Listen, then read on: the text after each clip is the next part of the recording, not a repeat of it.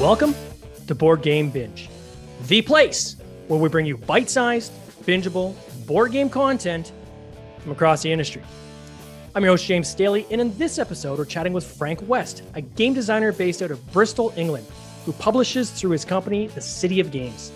In 2017, Frank successfully funded the City of Kings game through Kickstarter and has continued publishing expansions and games leading up to the most recent viral hit, The Isle of Cats.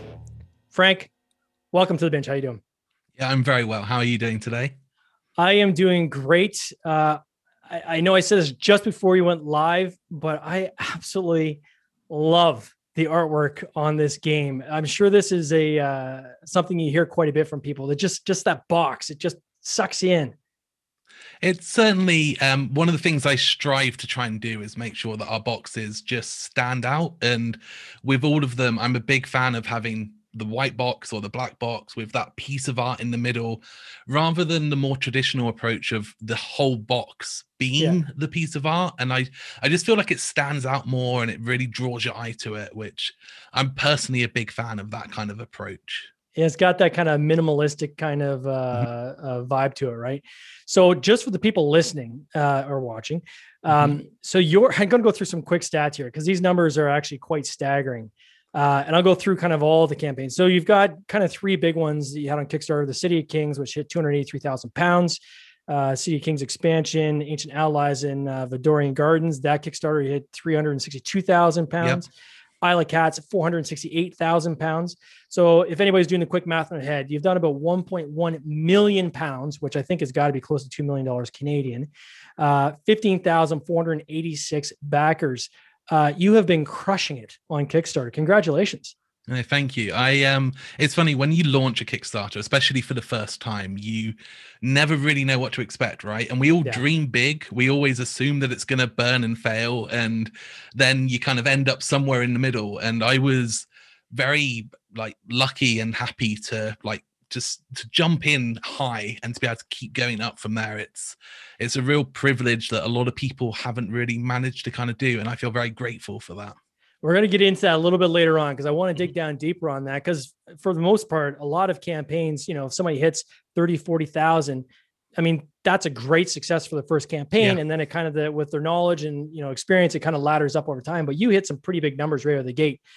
Before we get there, I got to know, what is your background? Like, you've been doing this for what, about 5-6 years now, I guess? Yeah, it's always hard to know when I started, because it was always something that was a hobby for a long time on and off, and then it eventually evolved into actually becoming a profession. And really, I've enjoyed gaming my whole life. I was mainly a video gamer when I was younger. And when I kind of grew up, I did computer science, and I loved the idea of designing video games, and I played around designing games all the time. And around kind of 10 years ago, I guess, getting on for 10 years ago, I discovered board games and really kind of started getting into it. And, I'd played Magic the Gathering and the odd thing before that, but this was when I really started getting into the hobby and started understanding these games existed. And the more I played them, the more I realized that it wasn't a board game like Monopoly or something that I would come to expect, but they were more like video games. They were more advanced. You had difficulty settings, you had cooperative, you had competitive, you had short games, you had levels, and all of those attributes that I'd kind of considered video game things, I started to realize were also approachable in a board game kind of sense. And this is where I started taking my love for video games and trying to design a board game in the way that I'd originally designed video games. And for a few years, it was just like a hobby of playing around, to a point where I had an idea which I really liked, and it started becoming more and more of a thing. And that eventually evolved into the City of Kings, which was my first game. But really, it was just a very natural evolution from just playing video games to falling into board games to wanting to create games. And that's really the kind of the starting point, I suppose. Were you doing like video game design before that, or what was your career kind of prior to the game industry?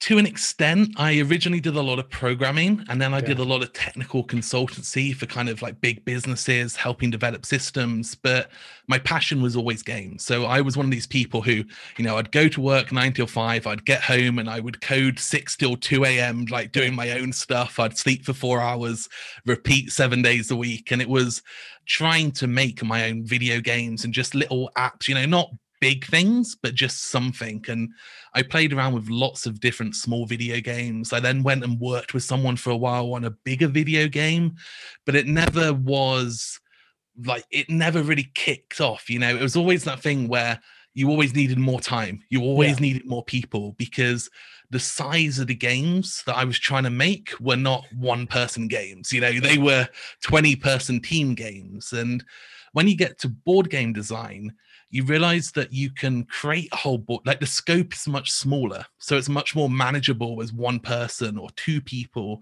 And that was why I think that I've been successful with board games, but never really got anywhere with the video games.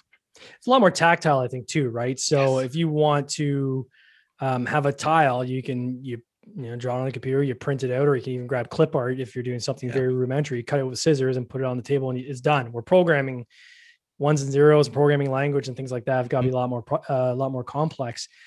So when you created City of Kings, how long was it before you had like a game that you were playing with friends and family, something you've created to the point where you said, you know what, I think I'm going to take a shot at Kickstarter, like, or was it designed straight to Kickstarter? Like what was that gap? It's kind of hard to put an exact time on it, but it was a couple of years from day one to Kickstarter. And a big part of this was because I did that thing that a lot of people do, which is one of the biggest mistakes you can make when you first design a game, which was I didn't want to show it to anyone until it was finished. So I just iterated it so much. And me and my girlfriend just worked on it together, and we didn't want to show other people. And then, a year later, when we're finally feeling brave enough to like put it out into the world, you start to learn a lot more, and you start to realize there's a lot you need to do differently. So it was probably a good year of just me and my partner just playing around as a fun thing. Then as more people started getting involved with play testing, it started to become much more refined and started to feel more like an actual board game, right? It was much more the experience you would come to get. And I think after probably 18 months to 2 years was the point where I started thinking, well, actually, maybe I should look for someone to do some artwork and maybe start looking into how can we make this nicer. So the first goal really became, how do we just have our own copy? How do we make one game? Yeah. How do we make something that's got artwork that looks great? I can put it on my shelf, and in 50 years time, I can have my grandkid on my knee and go, hey, look, I made this 50 years ago. This was a thing I did. And then once we got the artwork in place, it just started to evolve into, actually, maybe other people might like this. People enjoy it. People are excited by it. I was actively blogging online. The following started to kind of slowly grow up a lot more, but people started following me on Twitter and on Board Game Geek. You could see the subscriber count for the game slowly going up. And it was all these signals that actually maybe this is something that could become that little bit bigger. But I never really knew what to expect. When we went live, I think the first goal we had was about 27 or 28,000 pounds or something like that. So, Wow. $50,000. And you kind of sit there and you just think, my goodness, if we hit that, then we're going to be happy. And we hit it within the first, I think it was within the first 24 hours or something. It might have been 36 hours, but it was so quick, that you just kind of were like, huh. Shell shocked a bit, yeah. What's going to happen now, and I like to plan for everything. So I'd planned for best case and worst case, but it was nice to kind of be like, right, let's open the best case scenario folder and throw away the other two. We're going out and just doing what we can. But even then, you still didn't know what was going to happen. When the Kickstarter was finished, was that going to be it? Was it going to get into retail? Were we going to make other games? I always have this fear of being like a one-trick pony, someone who you do one thing and then you're done. So it's only now, 4 years later, I guess, where I'm actually starting to feel maybe I'm in this industry now and I've actually kind of got my foundations in place, and it's kind of something that I can consider a long-term kind of job as well as kind of a passion, but it's still very scary. Even today, I'm not confident when I launch new projects. It's kind of the most nerve-wracking thing you can do. Yeah. Apart from launch your first project is launch your second project, right? It's just as much of a fear. My brother today actually said to me, because people know that I'm working on a game right now. It's going to come out in about a month on Kickstarter. He said, "Hey, how are you feeling about the game?" I said, "I feel like I'm going to puke." Yeah. Like, it's it is a highly anxious position to put yourself in, but it's very rewarding, right? And I think that's the hook, or that's the addiction, right? Is that you there's so much risk involved, and the chance of failure is quite high. But man, if you can make it work, yeah, what a feeling, right? What a feeling. It is. Yeah. It's like, I always say that your Kickstarter, like when it's live, that like 30 days or however long you have it live, is like an entire lifetime in 30 days. You have like the birth, you have the growing, you have the boring years, and then you have kind of the death at the end, and it's the big kind of bang. And it's such a thrill, and also so terrifying, because you go through every emotion. Like, I'll always say there's days where like I'm crying my eyes out, and days where I'm laughing and cheering and celebrating. Like, it's just such a roller coaster. And it doesn't matter. It's one of those things I think a lot of people say is, oh, you see this person who's running a Kickstarter that's made like £1 million, or a person who's run a Kickstarter making £1,000. And actually those emotions are still there. They're just on a much grander scale. And it's not the same feeling of making, 10 grand or 20 grand, but you still have those same fears of, well, what happens if I wake up tomorrow and everyone's left? What happens if I post an update and suddenly people don't like what I said? You've still got this constant battle, which could go either way. And until it's finished and it's closed and everyone's locked in, you just never know what's going to happen. Did you get City of Kings in retail? So is it selling at retail right now? So I'm quite, I guess, different to a lot of people in my approach to a lot of these things. So I'm not someone who likes to chase people. I'm someone who likes to get known and then let people kind of come to me when the time is ready.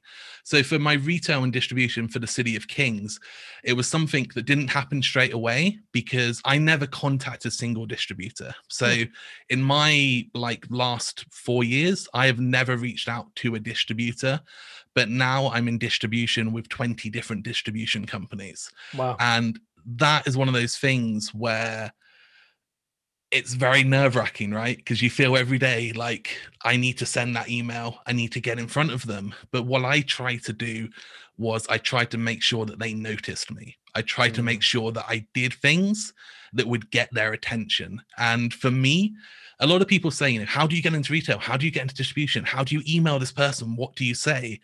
And in my head, it's, if you're emailing someone and saying, hey, look at me, my thing's great, then you're on the back foot.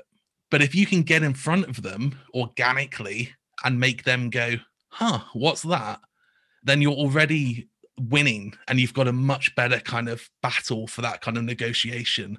And it's a hard technique to do, but it's certainly the way that I've done it. And it took a while with the City of Kings, but now those relationships are there. Obviously, things like the Isle of Cats. So give us an example of something you did there to get them to notice you. What's something you've done?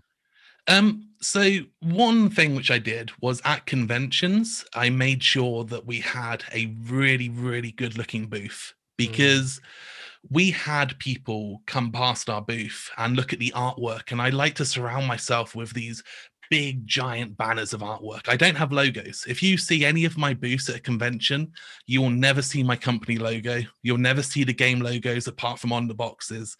It's all about artwork, because I want people to be curious. I want people to say, what's this, and like it, and have to come in. And then, when the distributors do come and speak to you, or that kind of initial thing comes in, you kind of have to look out for them, because often if you've got a few people around a table and there's someone who is kind of stood back and they're kind of watching, and you can tell that they're really listening in, and maybe they've got like a, you know, exhibitor badge or like a badge that says that they're not just a everyday person. You can start to kind of tailor what you're saying to make sure you include things they might be interested in. And then when that conversation happens, you just have to be brave. So the City of Kings which was my first game. Yeah. This was the big selling point for me, right? My game had a 28-page rule book and then a 16-page like reference booklet. So it was you had a novel. 50 pages of rules, right? This is not a small thing. Yeah. The box itself weighs about 7 or 8 pounds. So, you know, 3 or 4 kilograms. And it was this big thing, and it takes up a huge amount of space. So when I had the first US distributor come to me and they said, do you want to send us a copy? Like, we'd be interested. I said to them, you know, can I show it to you? Because I'd always rather show someone it in person than have them open it in a box. Mm-hmm. And they said, we've only got 5 minutes because then we're going to another meeting. And I said, so I literally turned around and said, get a stopwatch out, time 5 minutes, and I guarantee you within 5 minutes, you'll be playing the game and you'll understand how it works. Mm-hmm. And they just kind of looked at it and were like, this game is too big. We can't be doing that. So we sat down, I taught them, and 3 minutes and like 20 seconds, they were doing their first turn. And when their alarm went off for 5 minutes, one of them got up and said, I'm going to cancel our next meeting. And since then, they've bought over 50,000 games from me. So, wow. You know, that was a gamble, but I was confident. I knew my product. You know, I knew the game. I knew the setting point. And the setting point of the City of Kings is if you know the game, you can teach it in a few minutes. And that's something that a lot of these games don't have. So for them, they took note. They saw the artwork. They were curious. They came over. I identified them. And then I sold them the game through a way that they wouldn't expect it to be sold. That's confidence. It was scary. I won't lie. I mean, my chair was a little bit sweaty by the end of it. But yeah, you know. No kidding. Good God. With the Isle of Cats, and not to alarm, I'm going to share the screen here for people that are actually watching the interview live. Again, the artwork is amazing. You hit 467,000, almost $468,000 or pounds, I guess, which is even higher in dollars. What was one of the things that really kind of took you to the next level? Because he's, although you start off really high on City of Kings, this one was almost double what you did on City of Kings. So what was some of the key learning, or was something different that you did on this campaign that you didn't do on your prior campaigns?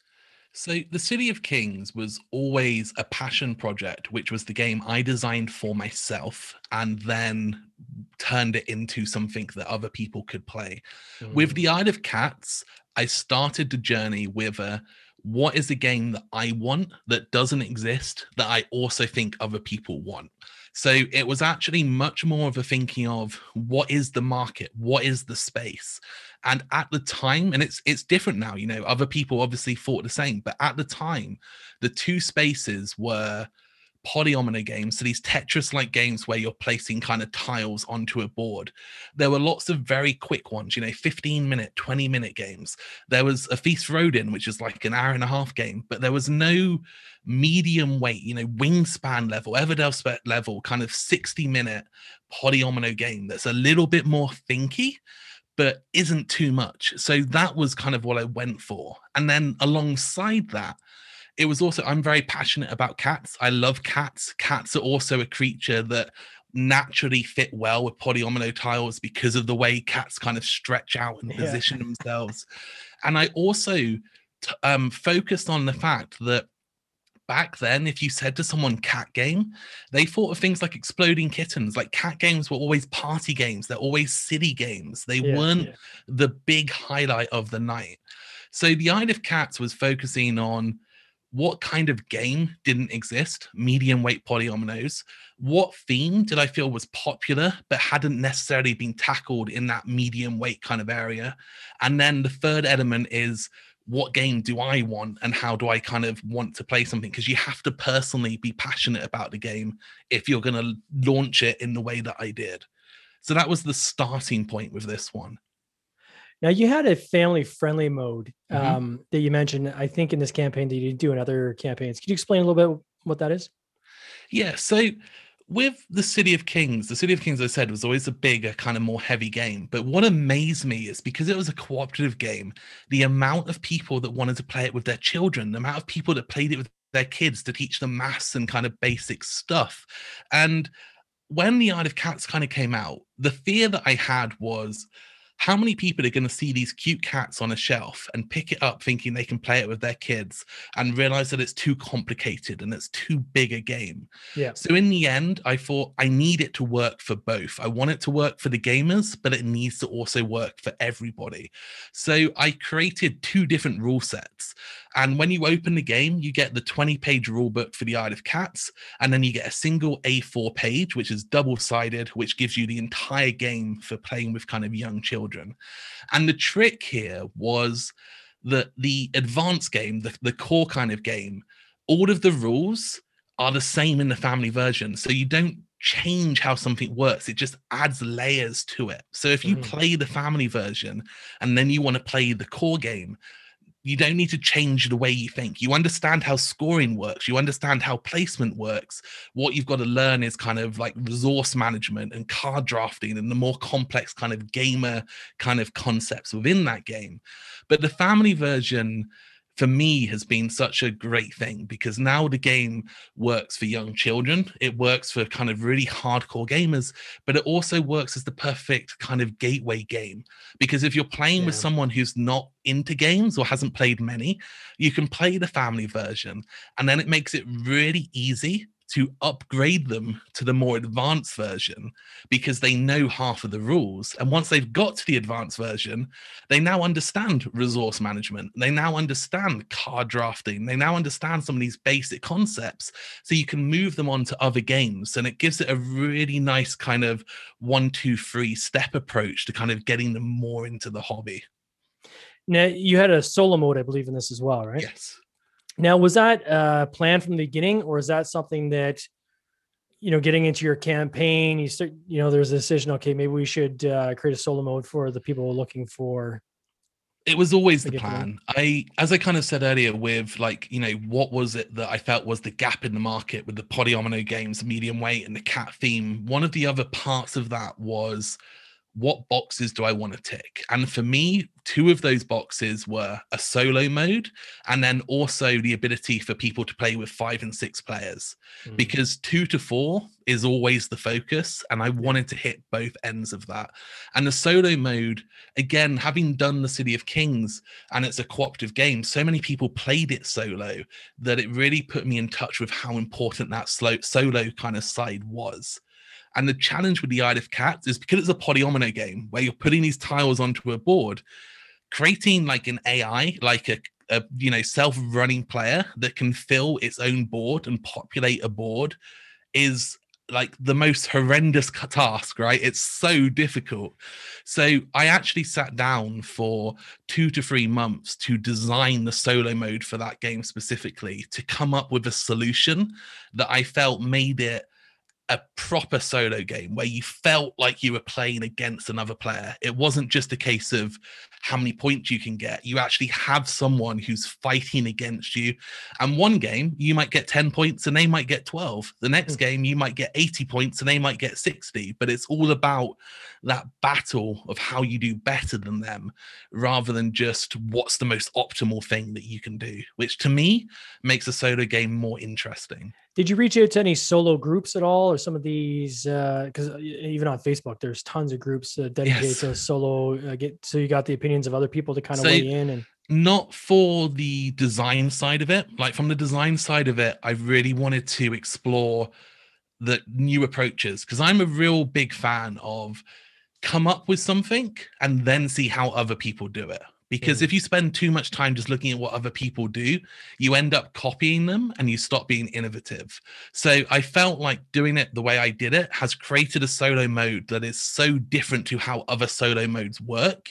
Yeah. But obviously, once you've got to that point, you need to validate it, right? You can't just say, hey, I've created something brand new that's better than everyone else. So you kind of have to say, I've got a cool idea. I think it works. How do people feel? And at that point, I kind of took it to a solo community, and it worked really well.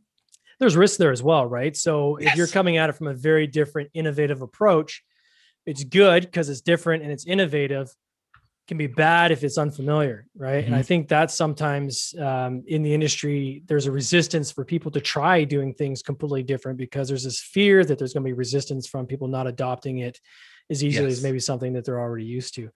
And I think, sorry, go on.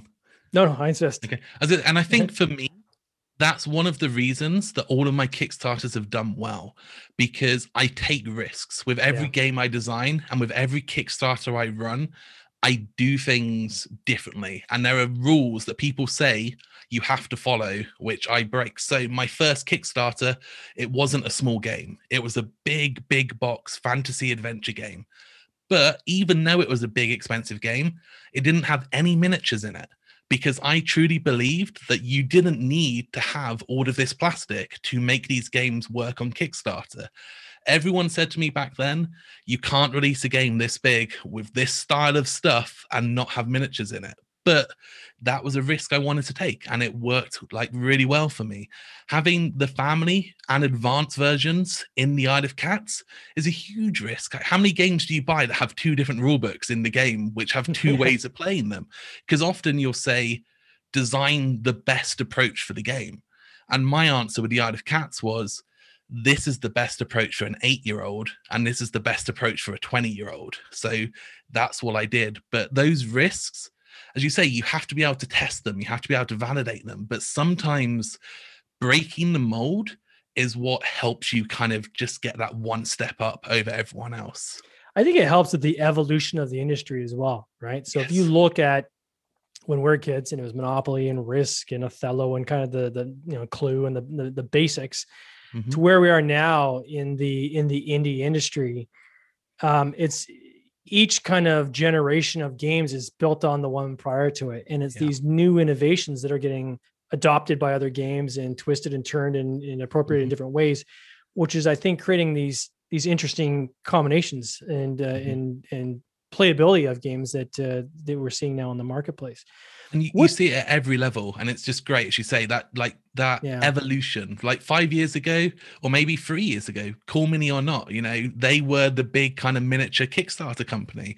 These days, you might argue that Awaken Realms has overtaken them, because they're now the company doing these big kind of things. And it's not that Cool Mini or Not are suddenly like doing something different. It's just the fact that this new companies try to innovate on top of what they're doing. And in a few years' time, I can guarantee you there'll be another company that's probably sat above Awaken Realms doing something slightly different and doing the $5 million Kickstarters. What's exciting, though, is it keeps evolving. What is the biggest thing, or I'd say the one consistent thing you've done across all your campaigns you think you can attribute to helping you with your campaigns? Like, is there one thing you can kind of put your thumb on saying, you know what, every time I do a campaign, I have to make sure I do that, because that's one of the keys to making sure that I continue to grow my fan base? For me, it's going back to the roots that I am Frank West, and I am a one-man band who's doing this because it's a passion thing, and this is me. I don't try and come across as if I'm a company. I don't try and come across as if I'm a business. I put my face on everything. I do live streams. I do videos where it's me in the videos. I personally respond to every comment. Every single update is written by me, and it's about making people feel like they have a connection with me, because for me, I want that. My backers are my friends, right? They're people who I interact with on a daily basis during these campaigns. And it's not about trying to sell them something. It's about creating a friendship, a community where they know who I am. And for me, I think that people like that honesty. They like that genuine approach. And it's something where, you put yourself on the line, because you have to be honest. You can't lie, because eventually you'll fall down. You have to just speak and be you. But if you can do that, people will start to trust you. And the moment you stutter or you fall down, they'll support you, because they know that you're just trying to be you, and you're not trying to pretend to be something that you're not. No, that's a good point. What is next on the deck for you? Do you have what's coming from Frank West next? What's the next thing you're working on? So this year is going to be a focus on expanding the Isle of Cats side of things. So Okay, cool. there are new expansions, new games. We've not really announced what yet, but there's more stuff in that side of kind of the line. And then next year will be something completely different. But this year it's really growing and expanding that kind of existing IP. Well, certainly, Frank, I would say you're an inspiration to others. Certainly anybody that is considering launching a campaign should first go check out all your campaigns, because I think you've really hit it on the head. And clearly you've hit a track that seems to be at least giving you a consistent track record of success. So I want to congratulate you on that, and wish you all the best this upcoming year. And I can't wait to see your next game. No, I appreciate it. And people are always welcome to reach out to me and kind of ask questions and stuff. I'm always happy to share and discuss kind of. So how do they do that? Is there like a page or an email? How best would they reach out to you? So the best way is the website, which is thecityofgames.com. On there, you can find a contact page that has my email, and also it has our Twitter and Facebook. But most things are under City of Games HQ. So go to your favorite social platform, City of Games HQ, and if you message them, you'll always get hold of me directly. Oh, that's awesome. Frank, all the best to you and your family this year, eh? Cool. Thank you, and to yourself. Cheers. Ciao. This has been an episode of the Board Game Binge podcast, hosted by James Staley, produced by James Staley and Mike Bruner, with original music by Nick Smith. If you would like to watch these interviews live, simply join the Facebook group Board Game Binge, and you'll get access to live interviews, giveaways, and interesting board game content from across the industry. I can't wait for you to join us. See you next time.